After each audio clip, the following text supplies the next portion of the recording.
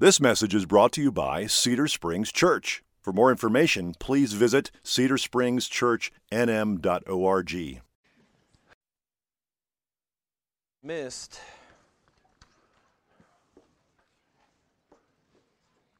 Probably be somebody back there. Well, good morning. We're going to be in Jeremiah chapter 7, if you want to start heading there in your Bibles. A couple of weeks ago, we saw how God told Jeremiah that before he was even formed, that God had set him apart to proclaim judgment against Judah. And last week we saw how God began describing why he was judging Judah as he spoke to them like a husband who had been betrayed and cheated on. But God didn't exactly say how Judah had cheated on him. Which brings us to our passage this morning. Look at the first two verses of Jeremiah chapter 7. It says, "The word that came to Jeremiah from the Lord, stand in the gate of the Lord's house, and proclaim there this word, and say, Hear the word of the Lord, all you men of Judah, who enter these gates to worship the Lord." So God commanded Jeremiah to speak these words from the temple steps, which is why this passage is often called Jeremiah's temple sermon. It would be like God telling one of us to stand out in front of the church and proclaim these words of judgment while the people came in and out. However, what God is going to describe here in our passage today are some of the darkest words and verses in the whole Bible. Like a growing wave of wickedness that is about to crush its hearers on the exposed rocks below, what God is going to expose here is the depths of Judah's depravity. And what's worse is they're not going to receive it well. In Jeremiah chapter 26, this passage, this sermon is repeated almost verbatim, and the people's response in Jeremiah 26 is, "You must die." So, with that in mind, let's pray before we go any further. Heavenly Father, as we just sang, I pray that these ancient words would impart in our minds and in our hearts the truth, that you would show us your grace and your mercy, along with your holiness. Father, I pray that you would do these things in Jesus Christ, because it is only him that we can look to for hope in our sin. Amen. Let's jump right in. Look at verses 3 through 15, where the first thing that God tells Jeremiah to proclaim to these people is how they had distorted their religion.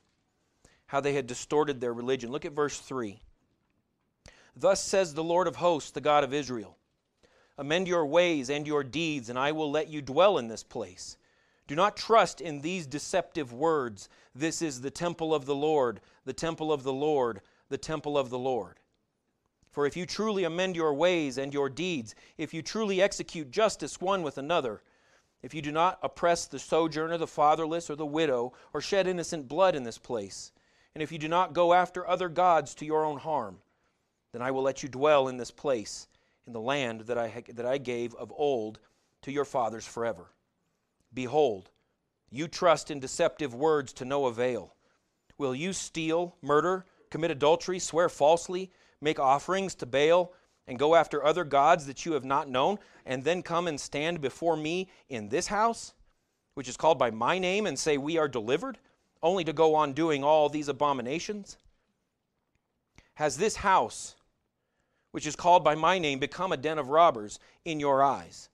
Behold, I myself have seen it, declares the Lord. Go now to my place that was in Shiloh, where I made my name dwell at first, and see what I did to it because of the evil of my people Israel. And now because you have done all these things, declares the Lord, and when I spoke to you persistently, you did not listen, and when I called you, you did not answer. Therefore, I will do to the house that is called by my name, and in which you trust, and to the place that I gave to you and to your fathers, as I did to Shiloh. and I will cast you out of my sight as I cast out all your kinsmen, all the offspring of Ephraim. Now, don't miss here that God is talking to the devout Jews. These weren't the heathens that stayed home to watch football. These were the Jews that were at church. So what exactly was the real problem? If you look again at verse 3, God says the people kept saying, the temple, the temple, the temple. But God says in verse 3 and in verse 8 that they were trusting in deceptive words. So what's deceptive about saying the temple, the temple, the temple? Well, they thought that as long as they fulfilled their religious obligations, we would say as long as they went to church, they could live however they wanted. They thought they could live as sinfully as they wanted because as long as they offered sacrifices, God had to forgive them. In other words, they thought they had God in a pickle. They thought that because they were God's people, He couldn't destroy them. Like the temple was a sanctuary from God's wrath. He won't destroy His temple, they said. As long as we're in the temple, God can't do anything to us. You see, their religion had become just that, a religion. They had distorted the whole purpose of their religion to the point that it was not only just a dead exhibition of useless ceremony, but they were using it as a license for evil. In fact, if you look at verse 6 through 9 again, God says, if you do not oppress the sojourner, fatherless, widow, if you don't shed innocent blood, if He says, if you don't go after other gods, if you skip down to verse 9, He says, will you steal, murder, commit adultery, swear falsely, make offerings to Baal, and go after other gods? Do you know what God just listed? That's a very specific description of how they had broken all of the 10 commandments. And God says in verse 10, after that, He says, and you will come and stand before me in this house, which is called by my name, and say we are delivered, after doing that?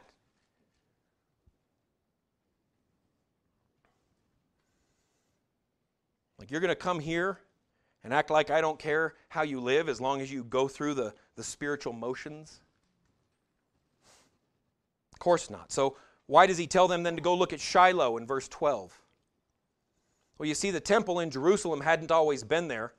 When Moses brought the people from Egypt into the promised land, at first his temple, the place where he was worshipped, was this little village called Shiloh north of Jerusalem. However, because of the northern tribe's sin, God brought in the Assyrians and leveled that temple. In other words, God's saying, you don't think I'll destroy my own house? Well, go take a look at Shiloh. It's just a pile of rocks now. And then He says in verse 15, I'll do the same thing to this place.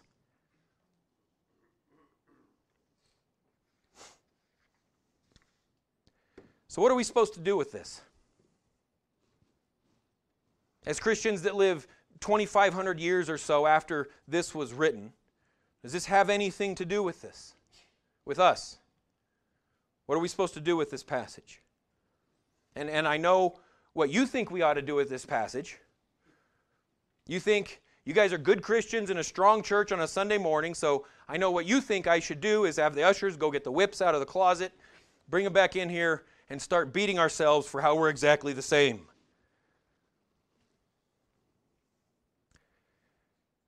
Well, yes and no. No, we're not going to go get the whips. I do think there is a significant number of Americans who call themselves Christian, who would do well to recognize that God is still talking about them in Jeremiah 7. Our culture is rife with dead churches. Churches who do a whole lot of things except for glorify God with their lives. So in one way, I think we could look at this and hear God saying to us, don't think, American Christians, that you can just live however you want during the week because you go to church. Don't think that you can love money and hate each other and then go sing a few songs, say a few Hail Marys, have some dude put a cracker on your tongue, and then everything's okay. That's not how this works. I think that is one answer we need to hear. But here's the thing. While I think this applies to many American Christians, for the most part, I don't think that's us. I don't think this is exactly our church, and I don't say that pridefully. I'm saying overall, I know this church has a genuine heart for their lives to match what happens here on Sunday morning. I know that's true. Not perfectly by any means. But we're not like God is really describing here. So, I guess that means that's all I have for you this morning. I hope you have a good week. Just kidding. But it still begs the question, what are we supposed to do with this? What are we supposed to do with this? Well, here's the thing. Just because we're not necessarily like this right now, does that mean that we could never get here? Meaning, just because we generally don't want to distort our faith, does that mean we're never in danger of doing so? Absolutely not. Which means when we read passages like this, what we need to be asking ourselves is, how can we guard against these things? How can we guard against becoming like this? And that's what I want to spend the rest of the time we have this morning talking about, is asking ourselves, how can we guard against things like distorting our religion into this useless, rote liturgy and ceremony that means nothing? And to answer that question, what I'd like to do is let's reverse engineer what was going on from what the Bible says they were doing. What I mean is we've already seen in verses 6 through 9 that they had broken the 10 Commandments.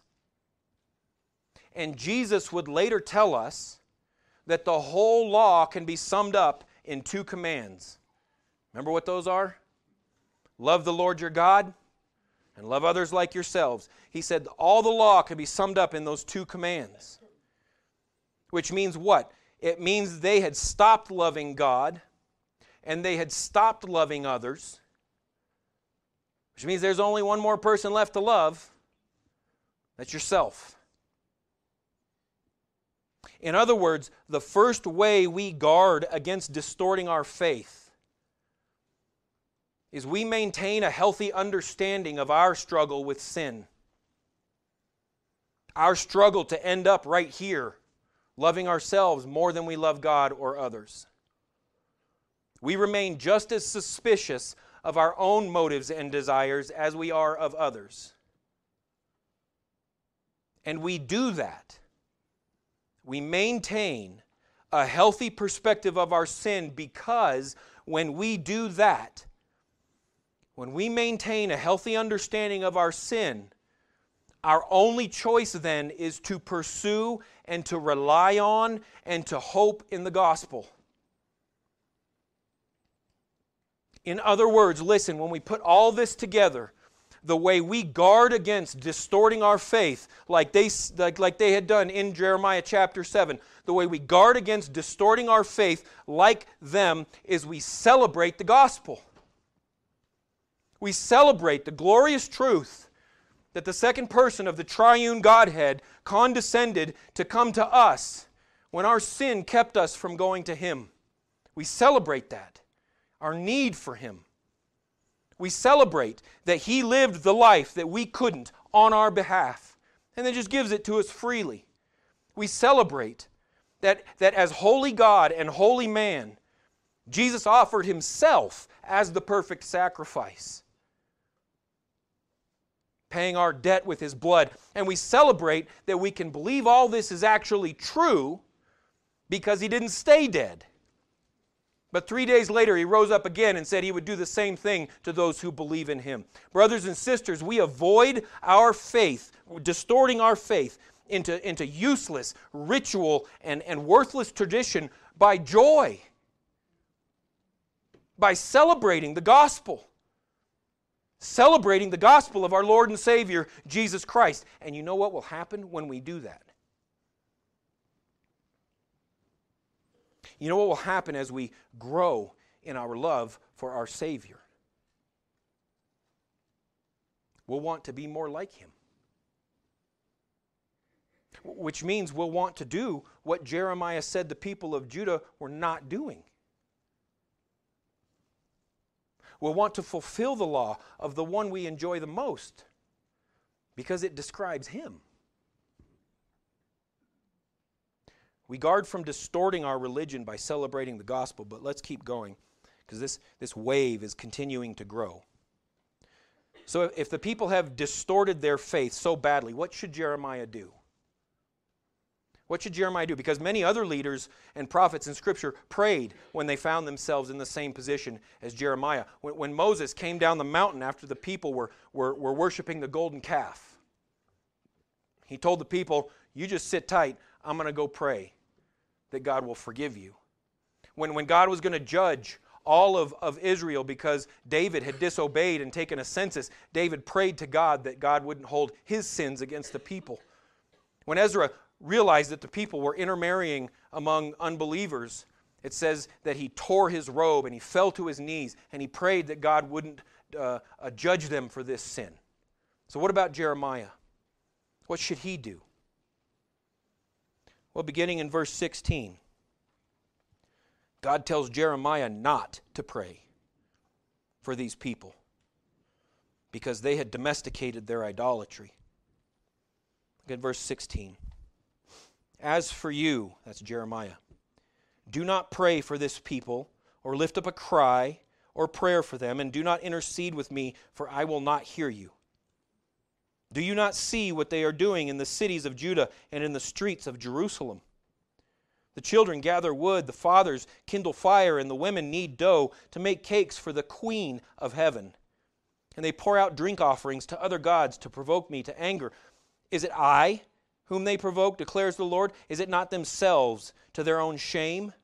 Therefore, thus says the Lord God, behold, my anger and my wrath will be poured out on this place, upon man and beast, upon the trees of the field and of the fruit of the ground. It will burn and not be quenched.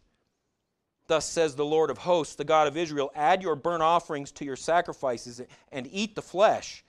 For in the day that I brought them out of the land of Egypt, I did not speak to your fathers or command them concerning burnt offerings and sacrifices. But this command I gave them, obey my voice, and I will be your God, and you will be my people. And walk in all the way that I command you, that it may be well with you. But they did not obey or incline their ear, but walked in their own counsels and the stubbornness of their evil hearts, and went backward and not forward. From the day that your fathers came out of the land of Egypt to this day, I have persistently sent all my servants, the prophets, to them day after day. Yet they did not listen to me or incline their ear, but stiffened their neck. They did worse than their fathers. Now go back to verse 18, and I want you to really picture what God is saying, okay? He's asking Jeremiah to speak this on the steps of the temple. He just finished talking about how they distorted their religion, how they were in the house. And so the picture that we get as we move through this text is that they get done with church, they hop in the minivan, they head home. And everyone gets to work performing, whatever their task is for lunch or dinner. The children go get some wood so the father can build a fire while the mother is making the dough. And then they sit down to the table after church and pray to a pagan goddess of fertility, probably named Asherah. They pray to a goddess who was worshipped primarily by sleeping with temple prostitutes who then sacrificed the children that came from that. That's who they pray to after they go home from church. God is saying that was their Sunday brunch, an offering to the Queen of Heaven.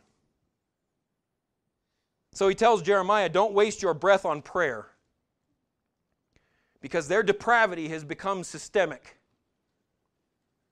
Their sin, it's permeated to the deepest roots of their lives. It's in the home. They were celebrating the provision and the satisfaction they received from other gods, and they weren't doing this in secret. They weren't doing this every once in a while. They were actually doing this in the home. They were teaching this to their children. In fact, they had actually reversed one of the most important commands of the Old Testament found in Deuteronomy chapter 6, called the Shema. It says, "Hear, O Israel, the Lord your God, the Lord is one." It said, "You shall love the Lord your God with all your heart and all your mind and all your strength. And these things that I'm teaching you today shall be on your heart. And," listen, "you shall teach them diligently to your children." You shall talk about them.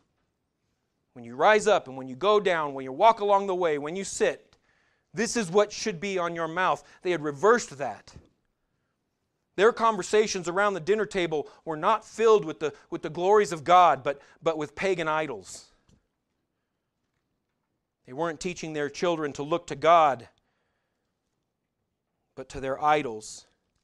It's the name of false gods that were on their lips during the day, not the name of the Lord. So God says in verse 21, "Don't bother wasting meat sacrificing to me.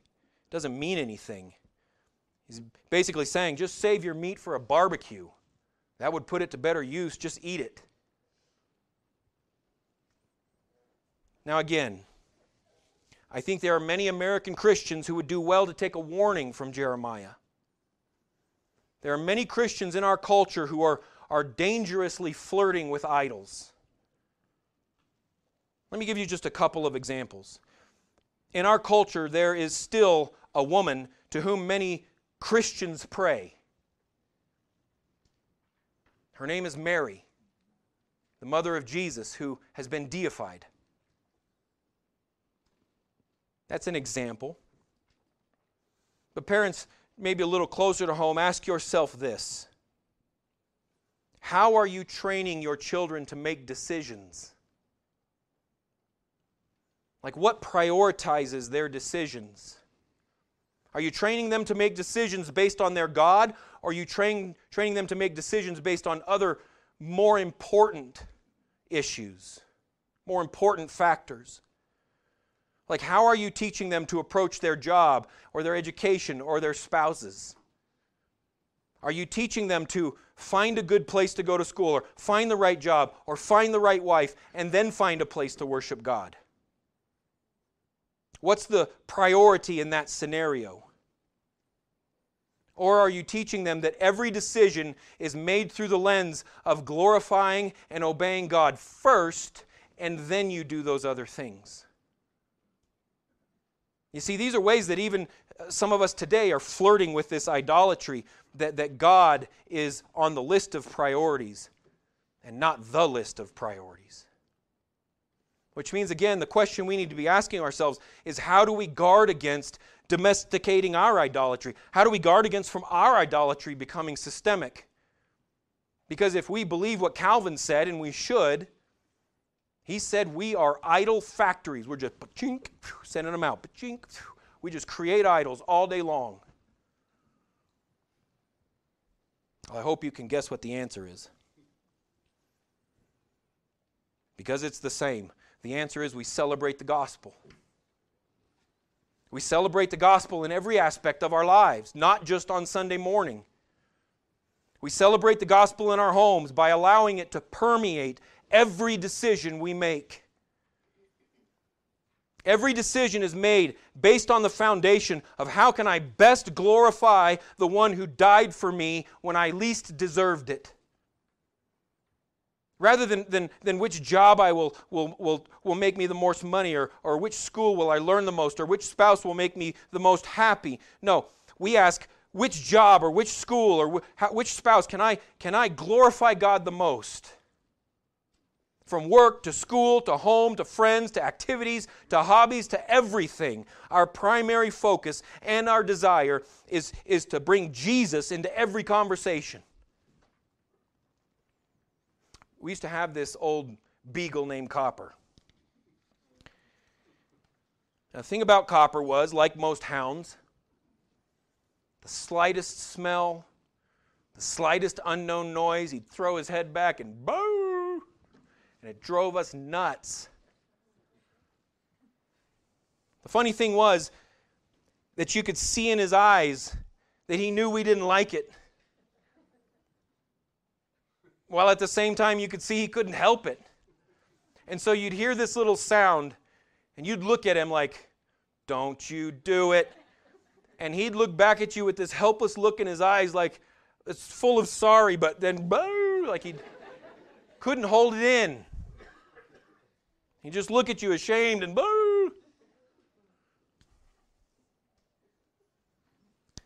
Well, brothers and sisters, we guard ourselves from domesticating our idols by being spiritual beagles, minus the shame. Creatures who are incapable of restraining the glory of the gospel at the slightest stimulus. I don't know what I want to be when I grow up, Mom or Dad. Love Jesus, my child, and then decide where you can do that the best. I don't know where I want to go to school, Mom and Dad. Find a place where you can worship Jesus, my child, and then find a school nearby. Your friends or coworkers bring up a problem or a heartache or a fear that they have. You need Jesus, my friend. He's the only one that offers you not only the peace that surpasses understanding that you're looking for, but salvation from your larger problem, which is your sin. Brothers and sisters, we guard against distorting our religion and domesticating our idols by celebrating the gospel. Lastly, let's look at the crescendo of this wave that is going to crush the people of Judah, beginning in chapter 7, verse 27. God says, "So you shall speak all these words to them, but they will not listen to you. You shall call to them, but they will not answer you. And you shall say to them, this is the nation that did not obey the voice of the Lord their God and did not accept discipline. Truth has perished. It is cut off from their lips. Cut off your hair and cast it away. Raise a lamentation on the bare heights, for the Lord has rejected and forsaken the generation of his wrath. For the sons of Judah have done evil in my sight, declares the Lord. They have set their detestable things in the house that is called by my name to defile it." They've put idols in the temple. Verse 31, "And they have built the high places of Topheth, which is in the valley of the son of Hinnom, to burn their sons and their daughters in the fire, which I did not command, nor did it come into my mind. Therefore, behold, the days are coming, declares the Lord, when it will no more be called Topheth, or the valley of the son of Hinnom, but the valley of slaughter. For they will bury in Topheth, because there is no room elsewhere. And the dead bodies of this people will be food for the birds of the air and for the beasts of the earth, and none will frighten them away. And I will silence in the cities of Judah and in the streets of Jerusalem the voice of mirth and the voice of gladness, the voice of the bridegroom and the voice of the bride, for the land shall become a waste. At that time, declares the Lord, the bones of the kings of Judah, the bones of its officials, the bones of the priests, the bones of the prophets, the bones of the inhabitants of Jerusalem," meaning there's no everybody, from king to peasant, "shall be brought out of their tombs." Desecrated, he's saying. Verse 2, "And they shall be spread before the sun and the moon and all the hosts of heaven, which they have loved and served, which they have gone after, which they have sought and worshipped." Your bodies are going to be spread out before these idols that you worshipped. "They shall be as dung on the surface of the ground. Death shall be preferred to life by all the remnant that remains of this evil family in all the places where I have driven them, declares the Lord of hosts." Yikes. First, God told Jeremiah to speak words of judgment to Judah because they had distorted their religion. But then he tells Jeremiah not to speak prayer because they had domesticated their idolatry. But lastly here, God tells Jeremiah to speak words of judgment and destruction because they were destroying innocence. Because they were destroying innocence. The people of Judah had gone so far that they were offering their own children as burnt sacrifices. They were taking their own infants, setting them on a bronze altar that had a raging fire built inside of it, and roasting them alive. And the language of verse 31 suggests that they were doing it in God's name. It is the final and most disturbing aspect of a people who had so distorted their faith that they were destroying innocence in the name of the protector of the innocent. So God says, fine, you want death? I'll give you death. I'll give you so much death that there won't be enough earth for you to bury people in. I'll give you so much death that your bodies are just going to lie on the ground and rot until the scavengers are done with it, and then the sun's going to bleach your bones. In fact, God says in chapter 8, verse 3, that you're going to be so miserable that you'll prefer rotting on the ground than living. This is shocking language, and we need to let it shock us. We need to let the righteous anger of our Lord frighten us. I don't know if I have heard a more apt description of our culture.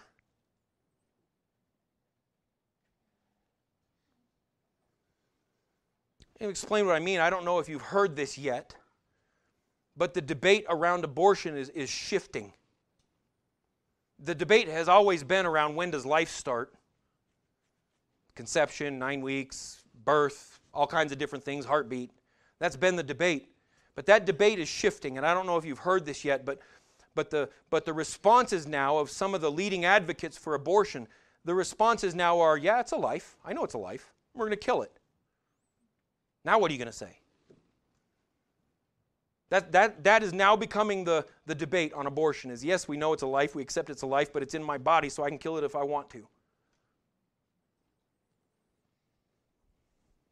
In other words, our culture is hurtling towards Judah as fast as they can, where we not only admit we're killing babies, but we openly promote it and attack those who condemn it. It's what Paul called a debased mind in Romans chapter 1, a perverted mind that's incapable of discerning right from wrong. And make no mistake, in chapter 7, verse 32, where God speaks of a place called the Valley of Hinnom, in Hebrew, that word is Gai for valley and Hinnom for weeping. So, Gainim. If you're familiar with the New Testament, those two words ought to remind you of something. Gainim in the New Testament is translated Gehenna. It's the burning pile of garbage outside Jerusalem that Jesus compares to hell. In other words, Jeremiah is prophesying the damnation of those who would not turn from knowingly slaughtering innocents for their own benefit. I told you this chapter was dark. What that does, though, is that begs the question even more. What are we supposed to do with this? How are we supposed to guard ourselves from joining our culture even a little bit in the destruction of innocence?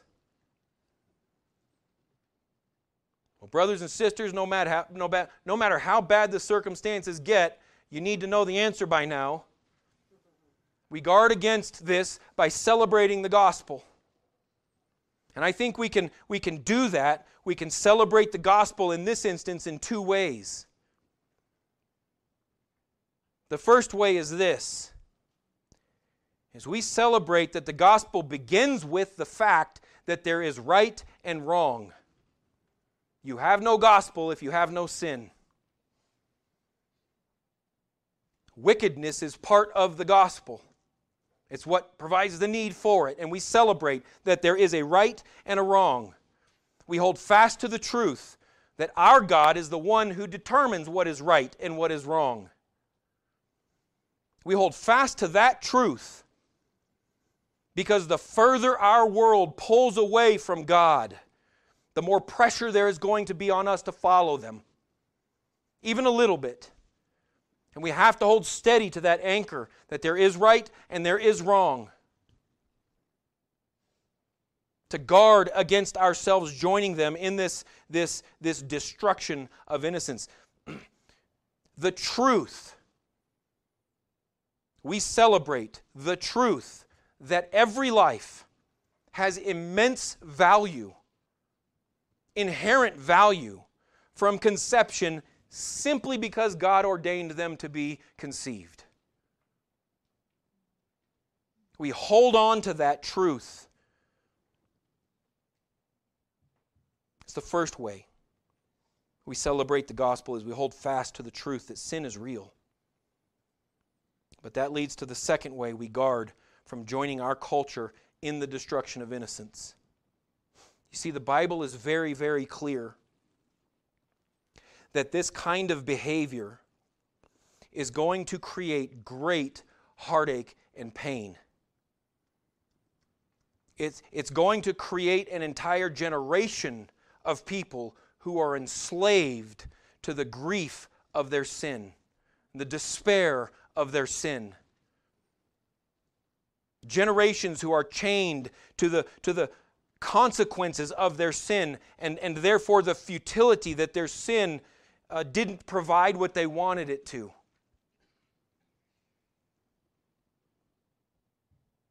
Which means that as our culture slides deeper and deeper into that darkness, that horrific spiral of sinning to get what you want, and then the futility that it doesn't happen, so sinning some more to get what you want, and then the futility that it doesn't happen. Well, as our culture slides into that hole, not only should we become more and more obvious by holding fast to the truth, but we should also become more and more obvious by the hope and the joy and the love and the grace that radiates out of us because of Jesus Christ. As this world gets darker, our celebration of the gospel must become brighter. The light of the joy of the grace of Christ in our lives should become blinding to those who are living in this ever-darkening world. We should become more offensive to some, while at the same time more appealing to those who are looking for salvation. The peace we have should become more offensive to those who want conflict, yet more desirable to those who are tired of fighting. The hope we have should become more offensive to those who don't want it, while at the same time it should attract those who desperately need it. The joy that we have should become blinding to those who hate the light. It should bug them to death, yet inviting to those who are tired of the dark. Brothers and sisters, our culture has already created millions of women who think there is no one who can rescue them from the despair and the heartache that they feel from having an abortion. Millions of women already in that darkness. We must be the ones who make it clear to them that there is a place of grace for them. Because our world will not do that. Our world will condemn them for not being proud of what they've done. We must convince them. We must be the ones that show that there is a God who would die to forgive them. We must be the ones that show that there is salvation for even the worst of sinners. And not just women. This culture is going to generate a great mass of people who despair of life because of their sin and the futility that they cannot do anything about it. So we must be those who not only stand against the sin of this culture, but who stand out in this culture. Who stand out by proclaiming and living and shining the gospel of Jesus Christ. Who stand out by celebrating the Savior that we love so deeply. That's how we guard against this stuff. Let's pray. Heavenly Father, what a glorious blessing it is that you would open our hearts to your grace and your mercy. And Father, I pray this morning that you would press us and grow us and give us the desire to share that, the hope and the peace and the love that you have shown us, that it would become obvious to those around us. I pray, Lord, that you would give us the courage to stand against the darkness of this world, while at the same time the desire and the joy of seeing others come to that light. Father, I thank you for the gospel. I thank you for how you sacrificed Jesus Christ for our sin. I pray, Lord, that that would be the constant focus of our minds, the topic of our lips, the desires of our heart, Father. So it's in His name that I pray. Amen.